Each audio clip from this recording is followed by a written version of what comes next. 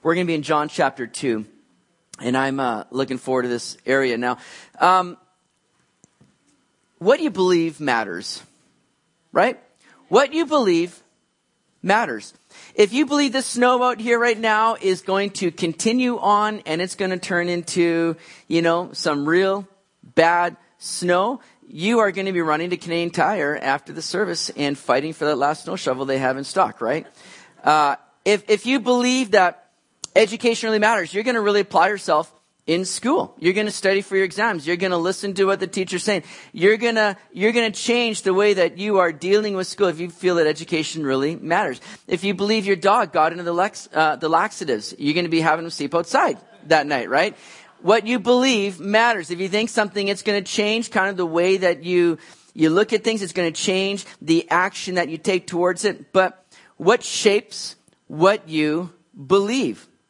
And it can be a number of things, but here John is writing this gospel for a particular reason. John's purpose in writing this gospel is, somebody want to take a stab at it? Somebody tell me. Why is John writing this gospel? So that you may believe that Jesus is the Son of God, and that by believing you may have life in his name. This is why John is writing this gospel. It's to shape what you believe, to lead you in what you believe, because what you believe matters. So throughout this book now, John is taking us through 7 signs. 7 signs or 7 miracles that are put in here to show us that Jesus is who he is, and that if you indeed believe in him, then you're going to experience life in his name. And I say all that to say, in John chapter 2 here, we get into the first of these 7 signs or miracles. It's important because John is using this to help everyone and anyone who's reading this to see Jesus more fully, to grow in their faith of him, and to help them believe and trust in Jesus. John is looking to shape what we believe and how we believe about Jesus, putting our trust in him. Now, an ethics teacher, John Kavanaugh, once visited Mother Teresa in Calcutta, and he asked her to pray that God might give him clarity. She responded, "No, I'm not going to do that. I have never had clarity," she said. "What I have always had is trust. So I'll pray that you trust God." And that's often the case with faith, is that we don't always have the whole picture in front of us. And that's what faith does, is it causes us to move out believing what God's going to do despite what we see or don't see. But John is not calling us to a blind faith or trust in Jesus. In fact, John is seeking to give us greater clarity and insight into who Jesus is and why we should trust him. He's causing us to see the source of where our faith is, and that's in Jesus. And that's what John is looking to do as he's writing through this gospel, and especially as we get into John 2 and in this first sign that we see. And these signs that we're going to be looking at, they reveal to us moments when heaven and earth are intersecting. Again, to show that Jesus is more than just a man that came around with a good teaching, that this is where heaven and earth are intersecting with each other. That's exactly what Jesus meant when he was having that dialogue with Nathanael in the previous chapter. In fact, just go a couple verses. Chapter 1, verse 50, just right there. Look at this. It says, Jesus answered and said to him, "Because I said to you, I saw you under the fig tree, do you believe? Well, you're going to see greater things than these." And he said to him, "Most assuredly, I say to you, hereafter you shall see heaven open and the angels of God ascending and descending upon the Son of Man." And that's where these signs come in, because this is where you're going to see the work of God unfold through the person of Jesus Christ. And he's able to do that work because he is, in fact, God. And so that we may believe that Jesus is the Son of God, and that by believing you may have life in his name. So look at what we see here, and this is a great account, and I love this story here. But John chapter 2, verse 1, here's what we begin to read. On the 3rd day, there was a wedding in Cana of Galilee, and the mother of Jesus was there. Now both Jesus and his disciples were invited to the wedding. And when they ran out of wine, the mother of Jesus said to him, "They have no wine." Let me just stop right there. So we're referenced here a bit of a timeline. It's the third day, it says. Now, we wonder the third day of what? Most believe that Jesus is speaking of the third day since the time of, again, calling his first disciples, we saw in chapter 1, his dialogue with Nathanael that we just touched on already. So it's 3 days after that. And so we're getting a glimpse into this first week of ministry of Jesus as he's beginning this public ministry. We're getting a glimpse into this first week here now. And so it's the third day after the things that we just seen in chapter 1. But also I think there's a bit of, reference to another important event, the greatest of signs that happened on the third day, Jesus' resurrection, right? And so again, I think it tie in to what is really the culmination of the greatest of events there that Jesus did. And so we find out that Jesus is in this town called Cana, and there's a wedding going on. Cana is in the area of Galilee, all right? And it's up in the north there. It's about 8 miles northeast of Nazareth, all right? And that's going to be important because here in this town now, this wedding is happening. We see that Mary, Jesus' mother, was there. So perhaps this was a family connection that they had. Remember, Jesus grew up there in Nazareth, so this is nearby, all right? Plus, we're going to see that Mary took on some kind of responsibility and felt a need to step in and help here and take on some responsibility in this wedding. So it's very possible that they're at the wedding of a family connection. Either way, these are friends here. I'm sure they knew because when a wedding took place, again, just kind of the whole community was invited out to take part in it. So whether it's a family connection or just friends, we see that not only was Mary there, but Jesus and his disciples are there too. And I think that's just super important to do that. To invite Jesus into your wedding and more so to invite him into your marriage. We're going to see through this event that Jesus loves to make things better. He adds a quality to life that is unsurpassed, and how we need to ground our relationships and especially our marriage relationship, how we need to establish that and see that grounded in the person of Jesus Christ. How important it is to be daily just inviting Jesus into your life, into your relationships, into your marriage. Jesus, be present with us because we need you. And Jesus is there present. And I love this because in these days, weddings were a big thing.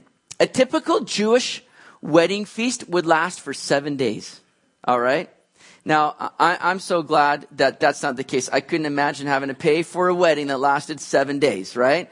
I'm like doing the barbecue potluck wedding for my kids. I don't know if they know that or not, but that's the way that I'm going to be rolling when it comes to them getting married. And by the way, guys, pick it up. Let's get that going. Okay. So, and that only applies to a couple of them. So here's the deal. This wedding, it was a big social event. And guess what? Jesus is there.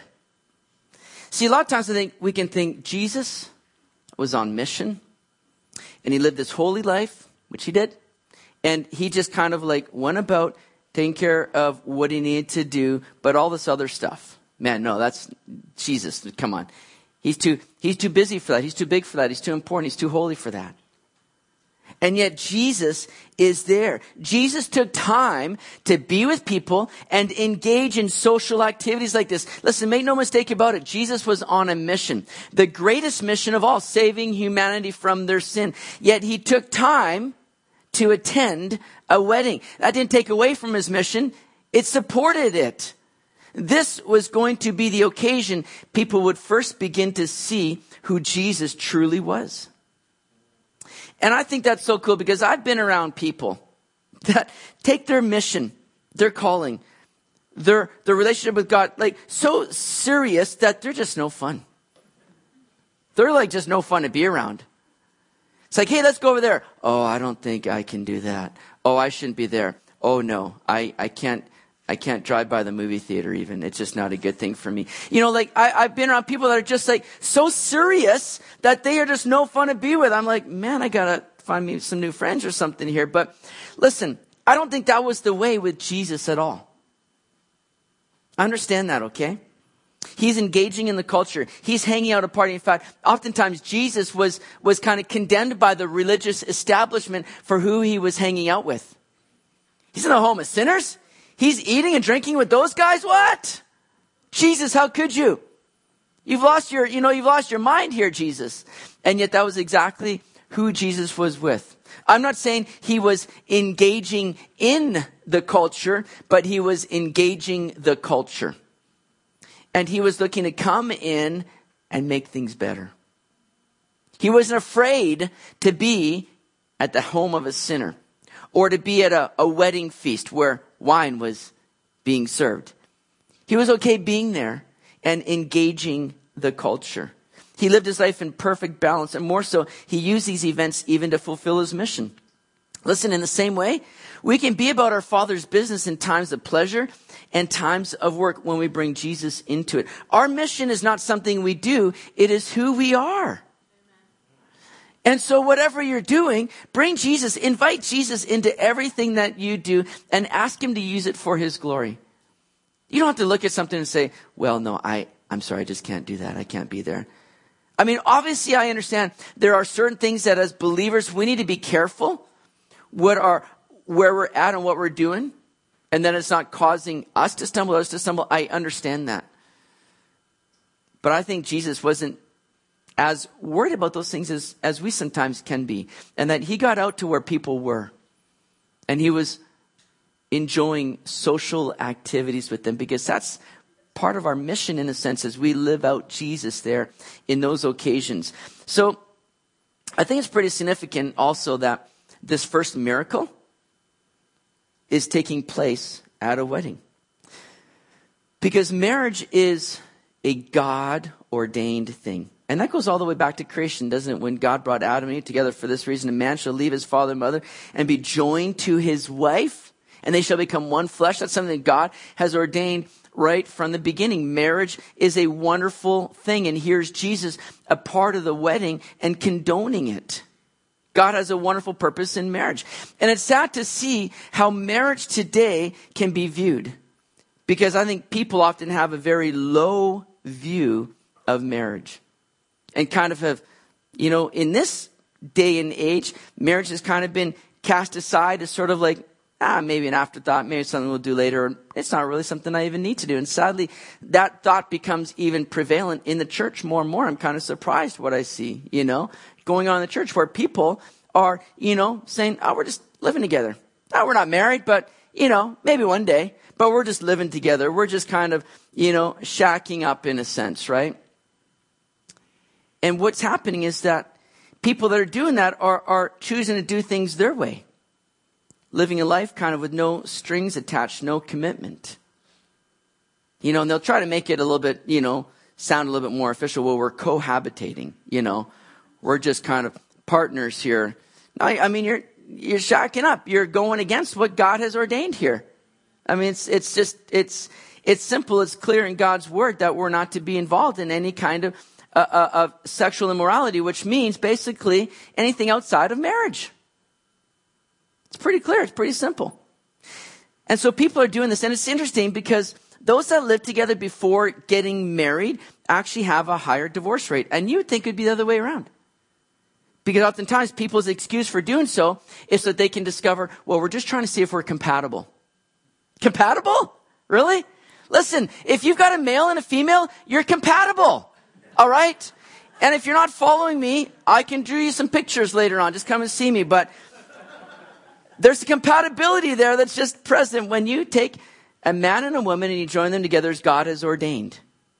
One woman, one man, pledged together in marriage. We're not talking about compatibility. What we need is commitment. We need covenant. We need people to decide, I am going to covenant to be with you in this relationship for life. This is not just a feeling. It's a commitment. Love is a decision that we make. This commitment is a decision you make, not a feeling. And people today love to make excuses of just, why I'm not going to be married. Well, I grew up in a home where my mom and dad, they just fought all the time and ended up getting divorced. And so I just don't see the need for marriage. Listen, don't let that be the gauge or the standard of how you're going to view marriage. Because that's not God's way. I don't let a bad experience at McDonald's keep me away from going to In-N-Out Burger. That would just be wrong. That's not the standard. And so sometimes people love just to bring up excuses and reasons why, but understand, when we follow God's way and God's word, he desires to come and bless your marriage. But the key is that we need to invite Jesus in. We need to do it his way, not our way. And when you do, you're going to experience a marriage that is blessed, because God wants to bless that. And Jesus is here at this wedding, condoning it, seeking to bless it, seeking to make this wedding better, as we'll see. So notice there in verse 3 again, they ran out of wine.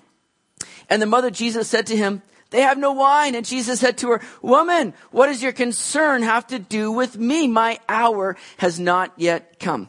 So at this wedding, the unthinkable happens. They run out of wine.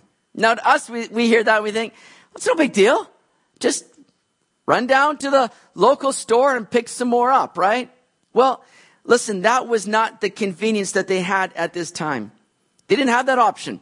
This was something that had to be planned out, prepared. And not only did they run out of wine, but understand something, because I think we easily miss this. To run out of wine in this day was not just inconvenient. It was viewed as a social disaster, a disgrace. Be similar to running out of Doritos at your Super Bowl party. It just wouldn't be good, right? But understand this. Understand this. Like I said, I think we miss the gravity of this situation right now, because the family hosting this wedding feast would live with this shame and embarrassment for having this happen. They were breaking this very strong unwritten code of hospitality, where these hospitality laws were like, man, if you had somebody come into your home, you entertained them as though they were family. You provided for them, you fed them, you gave them a place to sleep. I mean, this was the rule. You could go even today over to the Middle East, and you can just show up, at somebody's place, and it's kind of like that unwritten code. They got to take you in. They got to be hospitable. And so for this to happen was a disgrace. And the shame of this would stay with this married couple all of their days. Talk about starting your marriage off on the wrong foot. This would be it right here. So that's what's at stake here. And so Mary sees all this going on, and she decides to turn to Jesus. Now, let me just interject here, because it's kind of interesting. Mary is never mentioned by her name in John's gospel. Always referred to as the mother of Jesus. And she's only alluded to twice in the Gospel of John, here at this wedding, and there at the cross when Jesus says to his mother, and to John that they are to be in that mother-son relationship in a sense now. That's the only time that Mary is mentioned, but not even mentioned by name. You see, Mary, and I bring that up to say that Mary oftentimes, and certainly not in this church, but in other settings, Mary can become very much venerated, worshipped, exalted. She's the one that gave birth to Jesus. And yes, that's true. But you won't find that in the scriptures. Jesus always has preeminence. And Mary is never exalted or elevated in any way in Scripture. In fact, it's always the mother of Jesus. Jesus is the one that always has preeminence. He's the only one that's worthy of praise and glory. And that's how it's clear in Scripture. And if anybody would choose to do that, it would be John, because tradition tells us that again at the cross, when Jesus says today that she shall be your mother, tradition tells us that John, took Mary back with him, and he was based out of Ephesus near the end of his life, and she lived with him there until she died. And so John had entered into that relationship with Mary as kind of a son, and if anybody would have wanted to exalt Mary, it would have been John, but he doesn't. In fact, we're going to see the last recorded words of Mary right here in this chapter. After that, again, she's not mentioned a whole lot, because she's not what it's about. Jesus is what it's about. So Mary, smart thing to do, turns to Jesus. But Jesus gives a bit of an odd reply here, doesn't he? What does he say? Woman, what is your concern have to do with me? You're kind of left thinking like, Jesus, were you just kind of having it now with Mary, your mom? Did you hear too much of Jesus, just clean your room, or Jesus, do the dishes? Are you like now putting your foot down and saying, woman, enough? Right? I mean, you listen to that and you're kind of like, what is going on here? Now, in saying woman, it doesn't have the same connotation as it does today. I don't think many of us would feel comfortable calling our mother woman. I know I wouldn't. It'd be the last time I ever said it, that's for sure. If I called my mom, hey, woman, come here. It wouldn't be good. It'd be the last time I'd be saying that. We wouldn't feel comfortable saying that. But in this day, it was inherently a respectful term. Although it wasn't a very intimate one. It wasn't a bad thing like it would be today to say woman. It's not Jesus being rude, but it was lacking intimacy. It's as though Jesus is trying to put things into perspective. Things were going to drastically change as he is entering into his public ministry at this time. Jesus came, you see, to do the work of the Father, not the work of man. He came to please the Father and not to please people. Otherwise, he never would have offered his life as a sacrifice for sin. If he responded to what men wanted from him, he would have filled bellies, he would have healed diseases and overthrown Rome. And then all of humanity would have died and gone to hell. If he had done what men wanted them to do. Jesus came to fulfill a work that was so different than what others expected from this coming Messiah.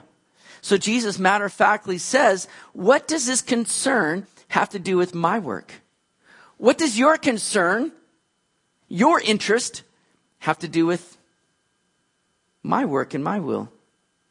I think that's a good thing to ask ourselves. Lord, am I getting caught up with what I'm wanting to do? What I'm wanting to see happen? Am I more concerned with my will getting done or your will, Lord? And we need to ask ourselves this. Does this activity or project I'm involved in allow Jesus to accomplish his work and purposes through it? May our activities increasingly line up with his. May our activities consistently and increasingly line up with his.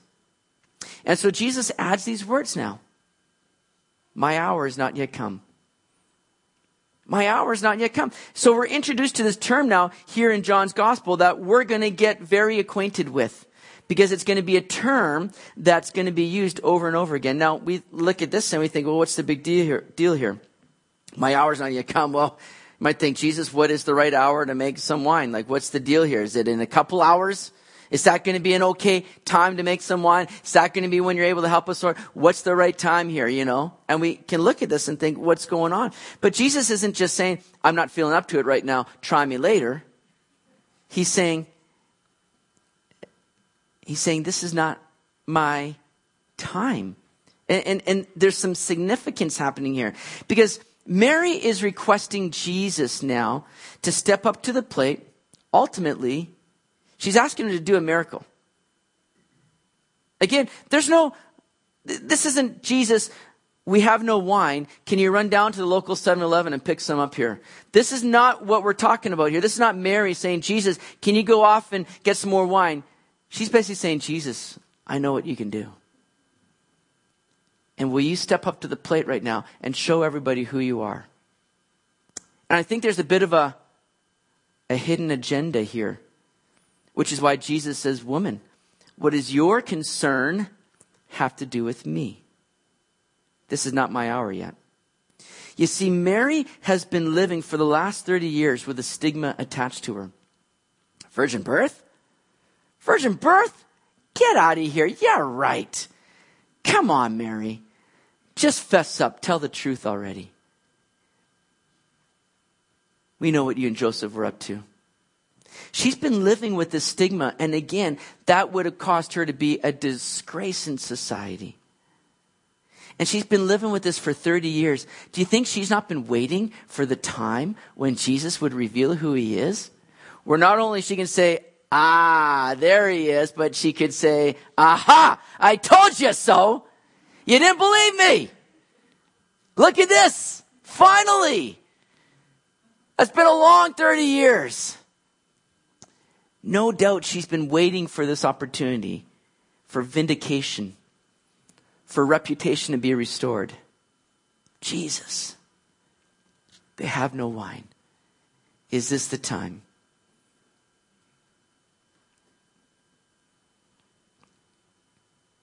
But Jesus kiboshes that notion. He says, what is your concern? This is something that Mary's hoping for herself. What does your concern have to do with me? This is not my hour. So what is this hour all about? Because we're going to see the concept of that build over this book as we go through the Gospel of John. But look at what we see here in John 7 verse 30. Because we see this repeated. Therefore they sought to take him. But no one laid a hand on him because his hour had not yet come. That hour brought protection to Jesus. John 8:20, these words Jesus spoke in the treasury as he taught in the temple, and no one laid hands on him, for his hour had not yet come. And then we see this begin to build. John 12:23, but Jesus answered them, saying, the hour has come that the Son of Man should be glorified. And then in John 17:1, Jesus spoke these words, lifted up his eyes to heaven, and said, Father, the hour has come. Glorify your Son, that your Son also may glorify you. See, this hour that Jesus speaks of, that drives this journey through the Gospel of John, is the hour that Jesus would go to the cross and suffer and die for the sins of the world.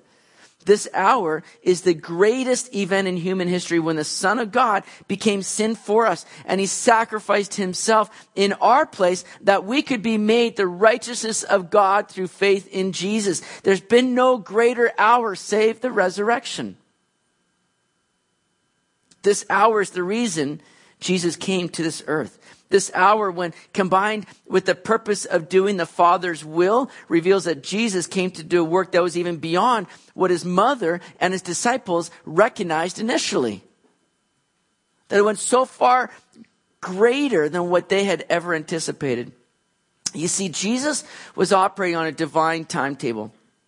Remember looking at the prophecy that we have in Daniel chapter 9, when that timeline was given from when the decree to go and rebuild Jerusalem goes forth until the coming of the Messiah.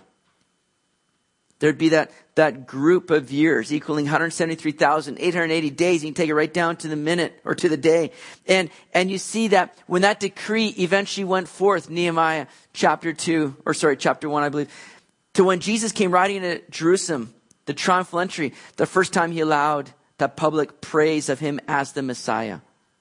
Blessed is he who comes in the name of the Lord. You can trace it all back, and it equaled exactly what Daniel prophesied. God had established this exact timing, this exact hour when all this would begin to unfold. God had well established that. And if Jesus brought attention to himself too early, well, people would have been much quicker to attach their agenda to his plan. Oh, you're the guy? You're the one we're looking for? Oh, well, man, let's get at it then. Let's just make it happen. That's what his own brothers had told him to do. And remember how Jesus, when he would go and touch the life and heal somebody early on in his ministry, somebody would be given a great miracle of healing. And what did Jesus say? Go and tell no one. You're like, what? Why? No, that's the guy you want to send out to tell everybody, look at what you've done, Jesus. But again, Jesus knew that as word would go out, people all the more would begin to attach their agenda and try to override his. And how easy it is to do that even in our lives. Because we can often look to Jesus and say, Jesus, I need you to, and you fill in the blank. Jesus, I want you to. But are we asking for what we want? Or what we think we need? Or are we simply saying, Jesus, do your work in me and through me. Let your will be done, not mine. Perhaps you might be looking to Jesus as Mary was. Maybe you've been wanting vindication, reputation. Maybe it's been about your cause. But as Jesus came to glorify himself and provide salvation, so too, we're simply to live for the glory of Jesus. In other words, we may not always see everything vindicated or made right this side of eternity. We may not always see everything line up the way we want it to this side of eternity. But all those things can still become opportunities for Jesus to be glorified in our lives. And that should be our perspective and purpose in this world. We're not living for ourselves. In fact, Jesus says, if anyone wants to come after me, let him, what? Deny himself, take up his cross daily and follow me. What does that speak of? It speaks of dying to self. That's what we're called to do, to die to self, to say it's not about me, not about my wants, my needs, my rights, my desires. Jesus, I want to die to those things so that I can see you glorified in my life. The only thing that gets in the way of Jesus being more seen and glorified in our lives is us. And that's why that principle of dying to self is so key, so important. Because Jesus came ultimately for that hour of which he would then be glorified as he hung on the cross, as he took the punishment of God, the judgment of God for our sin. And it was in that place of dying that he was most glorified. It's in that place of us dying to self that Jesus becomes much more glorified. May that be the case in our lives. But understand something here. The great thing is, and as we see in this passage, is that as we die to self, as we see Jesus more exalted in our lives, guess what happens? Things go from good to better. Things go from okay to awesome. See, Jesus wants to make things better in our lives. And that's what we're going to see him doing here at this wedding. How are we doing for time? Okay, verse 5. His mother said to his servants, whatever he says to you, do it. Just do it. Hey, these are the last words of Mary that we have in Scripture. And they're wise words, aren't they? And you think Nike came up with that campaign slogan, just do it. No, that's biblical right there. Just do it. And you see, Mary placed complete faith in Jesus. And whatever he said, guess what? Whatever he said, it would be the right thing to do. Oh, how we need simple faith like that. To just know that his way is the best way. Well, what if Jesus asked me to do this? What if he wants me to go here? What if he wants me to do this? And do it. Because guess what? It's going to be the greatest blessing for you. You think saying, oh, I think I've got a better idea. You think you're going to be more blessed in that? Whatever he says to you, do it. It's simple. And it can seem hard at first, but guess what? Jesus is never going to put you in a place where he's like, oh man, he's just suffering. Oh, that's so good for them. Look at that. Jesus is going to put you in a place where he wants to bless you ultimately. And whatever he says to you, understand that it's going to be the best way, whatever it is. So let's see what Jesus said to do. Verse 6. Now, there were there 6 water pots of stone, according to the manner of purification of the Jews, containing 20 or 30 gallons apiece. Jesus said to them, fill the water pots with water. And they filled them up to the brim. And he said to them, draw some out now and take it to the master of the feast. And they took it. So these 6 water pots sitting here, they're reference to their tie to the old system of the law. Because Jews would come and they would wash their hands in a ceremonial way. Anytime before they would eat a meal, they would come and do this in a very legalistic manner, ultimately. Because they would have a system of doing it where these water pots were there. They were kind of set aside for the ceremonial washing. They would pour the water out on a person's hand. They'd have to rub and wash a certain way and up to the elbows. And it was a very kind of legalistic thing that they did. Remember when Jesus was out with his disciples, it was the religious leaders that came to Jesus. Well, it's in Matthew 15, 1-2. I'll read it to you. Then the scribes and Pharisees who were from Jerusalem came to Jesus saying, why do your disciples transgress the tradition of the elders? For they do not wash their hands when they eat bread. And I don't think the disciples are coming up in a way where they're just like filthy or anything, but that they didn't wash their hands in the manner that was prescribed to them through the tradition of the elders. They had begun to put on all this different rules and rituals of how to do things in an outward manner. And they confront Jesus and his disciples on this. And what did Jesus have to do? He had to rebuke them in that chapter and say, listen, you're worried about us kind of breaking your traditions when you're breaking the very commands of God. Again, because they did everything on an outward manner, but yet their hearts were far from God. And you see, what Jesus wants to do is he wants to do a work on the inside. That's where we need the work being done. You take care of the inside and the outside is going to reveal that. But so often people are just looking to kind of, put on a nice exterior. Your house could be falling apart on the inside. It's not going to help just putting on a fresh coat of paint on the outside. That's kind of what these religious leaders were doing. Jesus wanted to get to the core. And so what he's doing is he's doing a work now from the inside. It's as though Jesus is showing the inferiority of the law and what the law can do for us. Because in using these water pots for something other than ritual purification, it would have rendered them temporarily unclean and unusable for ritual purposes. It's as though Jesus is saying, I'm laying aside the old and bringing in something new, something better and superior now. That's the picture that we see happening here. So Jesus has these servants fill up the water pots with water and to fill them up to the brim, or they fill it up to the brim. This is not Jesus, coming now and doing a miracle by adding wine to the water already there. Kind of like trying to trick people, right? Like nobody's looking, okay, I'm going to dump some wine in here now and just mix it with the water. And everybody will be like, whoa, cool, how'd you do that? We just put water and now there's wine. That's so awesome. This is no sleight of hand. This is no deceptive practice here. This is a miracle that Jesus does because these water pots were filled to the brim with water, H2O. And we'll see what Jesus does. Notice three aspects, first of all, of obedience from these servants. First of all, they obeyed immediately. They didn't think about this and wonder what water could possibly do for them. They're not sitting here going, Jesus, no. Did you miss the message here? We need wine. We're out of wine. Why fill these things up with water? They didn't question it. They didn't doubt it. They obeyed immediately. They filled them up to the brim. And they obeyed completely. They didn't just go halfway thinking why they would need to fill them up. They didn't sit there and go, this is a waste of time. I'm only going to fill up halfway. No, they filled to the brim. They obeyed completely, and they obeyed successively. They followed each instruction as it was given to them.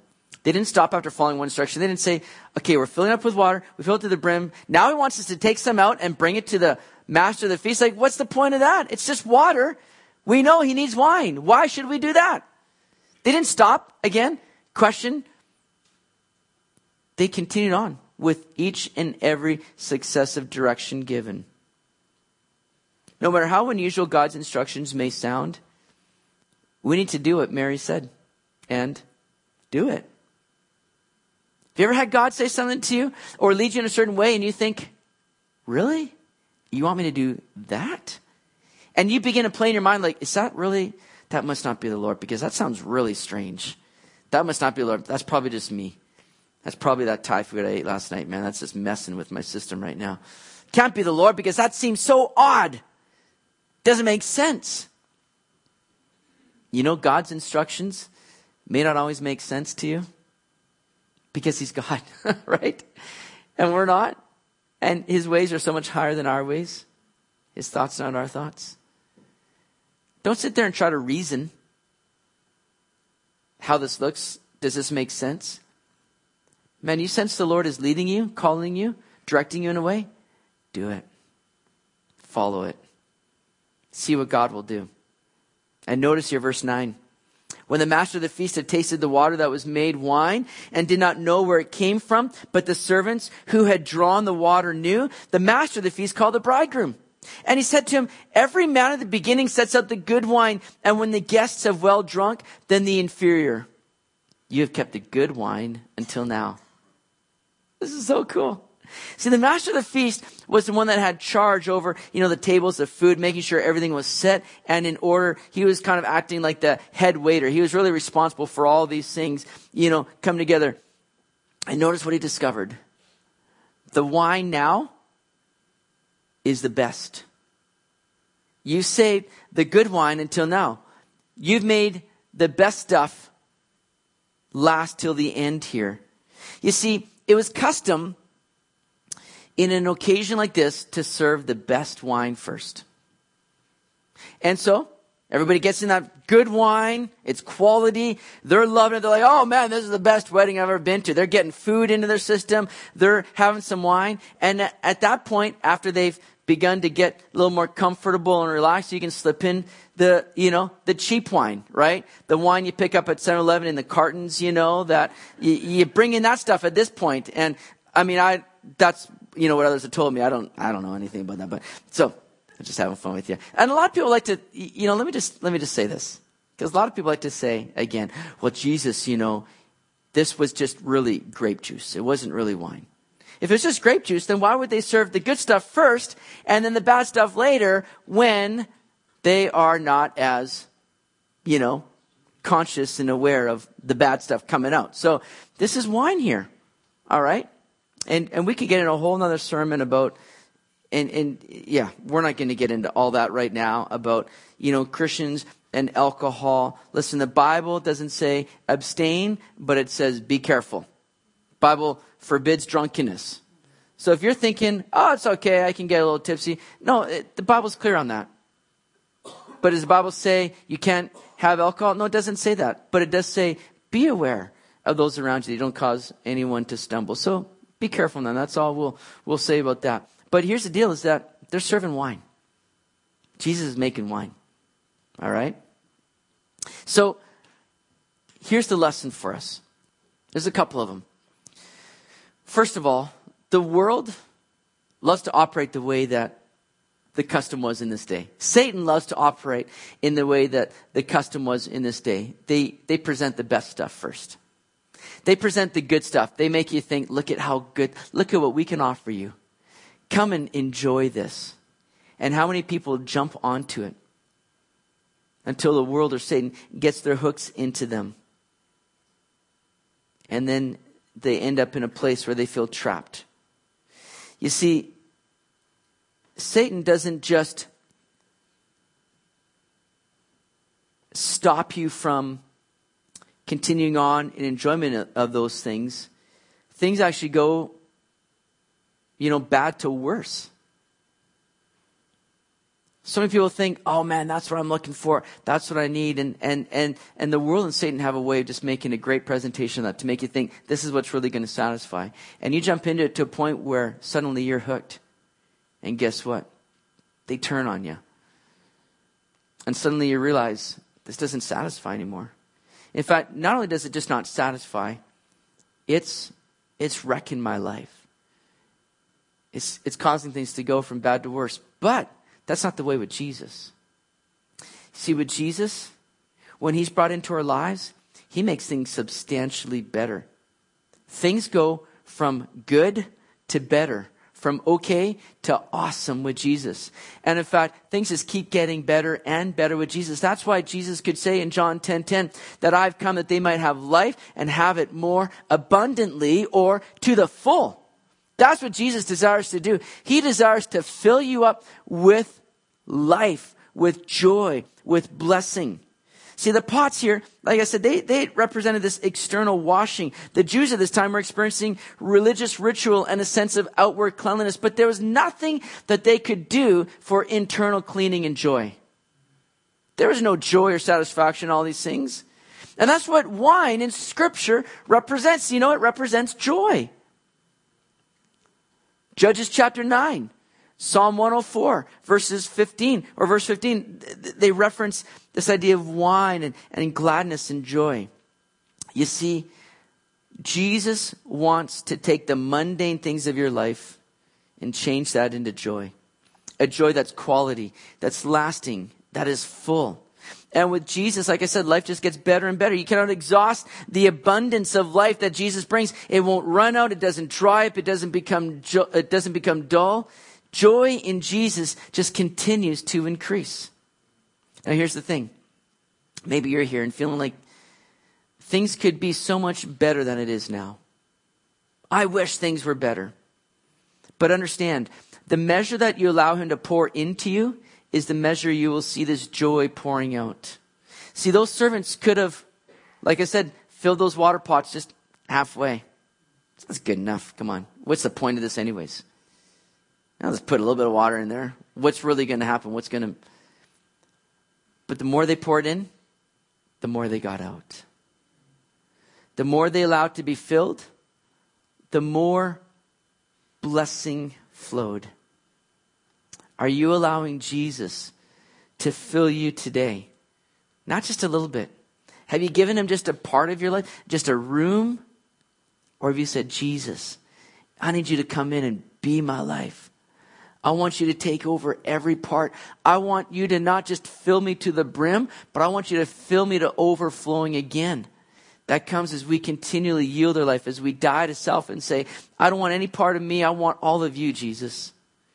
And the more that he fills you, the more that you're going to experience that joy and blessing in him. Because with Jesus, it just goes from good to better to awesome. And it just keeps increasing. That's the life that we have in Jesus. That's what he wants you to experience today. Give your life to Jesus fully and experience true lasting joy and blessing that just keeps getting better. Well, let me wrap this up here, verse 11 and 12. This beginning of signs Jesus did in Cana of Galilee and manifested his glory, and his disciples believed in him. After this, he went down to Capernaum, he, his mother, his brothers, and his disciples, and they did not stay there many days. His disciples had already been believing in Jesus. That was evident from that conversation with Nathanael in chapter 1. They're already starting to see, Jesus is worth following. But now they're beginning to see who he is in a fuller way. They're all looking at each other going, dude, this guy just turned water to wine. Oh my goodness. We didn't expect that to be happening. And they're starting to have a fuller revelation of Jesus. And so their faith is strengthening. See, the more that we know Jesus, the more that our faith deepens. That's going to be the progression we're going to see with his disciples in this book. The more that they begin to spend time with Jesus and see Jesus at work, the more that their faith is going to grow. The more this belief becomes clear. That was the beginning of signs. It says it right there. And it's funny because you can read a lot of stories that people pass on and say, when Jesus was younger, well, we got a lot of stuff that happened that's not recorded in scripture. Like, when he was young, he touched these clay birds that were being sold, and they came to life and they flew away. And they'll tell these fanciful stories of things that Jesus did. But guess what? The Bible says, not true. Because this was the beginning of signs that Jesus did here. And there'll be 7 of them. And each one is meant to draw people into a deeper and greater understanding of Jesus and to a greater faith in him. But what's significant is not just the transformation of water into wine. But I think for us, it's seen the transformation of sinners to saints, because that's what Jesus came to do. And that's an incredible work right there. Man, we just saw witness of that last night with this movie where we saw these 4 gang members. I mean, just living such a hard life. And who've been transformed through the gospel of Jesus Christ, through the life of Jesus coming in, and now just on fire for the Lord. It's an incredible thing to see. See, we had the time saying, oh man, well, Jesus, if you could just do a sign, if you could just do something, man, that would be great. Then I could really just tell my friend that I'm trying to witness to, and then they'd really believe. Well, if you could just do that. But look at what J.M. Boyce says. It should be the superior joy of the Christian that most commends the Lord Jesus Christ to unbelievers. You have the opportunity of living as an incredible witness just by having joy in Jesus. When the world sees you, despite your circumstances, despite your situations, despite hardships and difficulties that might come, when they see you living with joy in Jesus, they wonder, what gives? What is up with you? And we get to point them to Jesus. And you see, joy is so much greater than happiness. Happiness becomes very dependent upon your circumstances, your situation that you're in. But you see, joy, the source of our joy is? It's Jesus. The source of our joy is Jesus. And Jesus doesn't change. He's eternal. In other words, it's a joy that should never run out, never run dry, never fail. Is your source of joy in Jesus today? Are you feeling like there's a lack of joy in your life? Then you need to pray, Lord Jesus, I need to get back in tune with you. I need to see you working and filling my life. Here's a couple just quick application points we'll run through here before we close. It says, first of all, We need to follow Jesus obediently and faithfully. Remember, transformation only came when someone took Mary's words seriously. Whatever he says to you, do it. Secondly, though you may be faced with a situation of shame and disappointment, Jesus can turn that around and bring something better. So trust him. These people went through, the potential of great shame and disappointment at this wedding. But guess what? Jesus turned it around for them. He can do that in your life. He wants to do that in your life. Trust him. Thirdly, let your joy be evident. That's a great witness to the world. If you feel like joy is lacking, come back to Jesus and ask him to renew that in your life. I'm going to invite the worship team, whoever might be here, come and join me up here. And we're going to just close in a song. It's an old song. Man, we used to sing this back in the day. We can kind of say that now, can't we? Back in the day, we used to sing this song. So stand with me. And yeah, you can do that now. Stand with me. All right. That wasn't just for Christina. That was for you guys. Stand with me.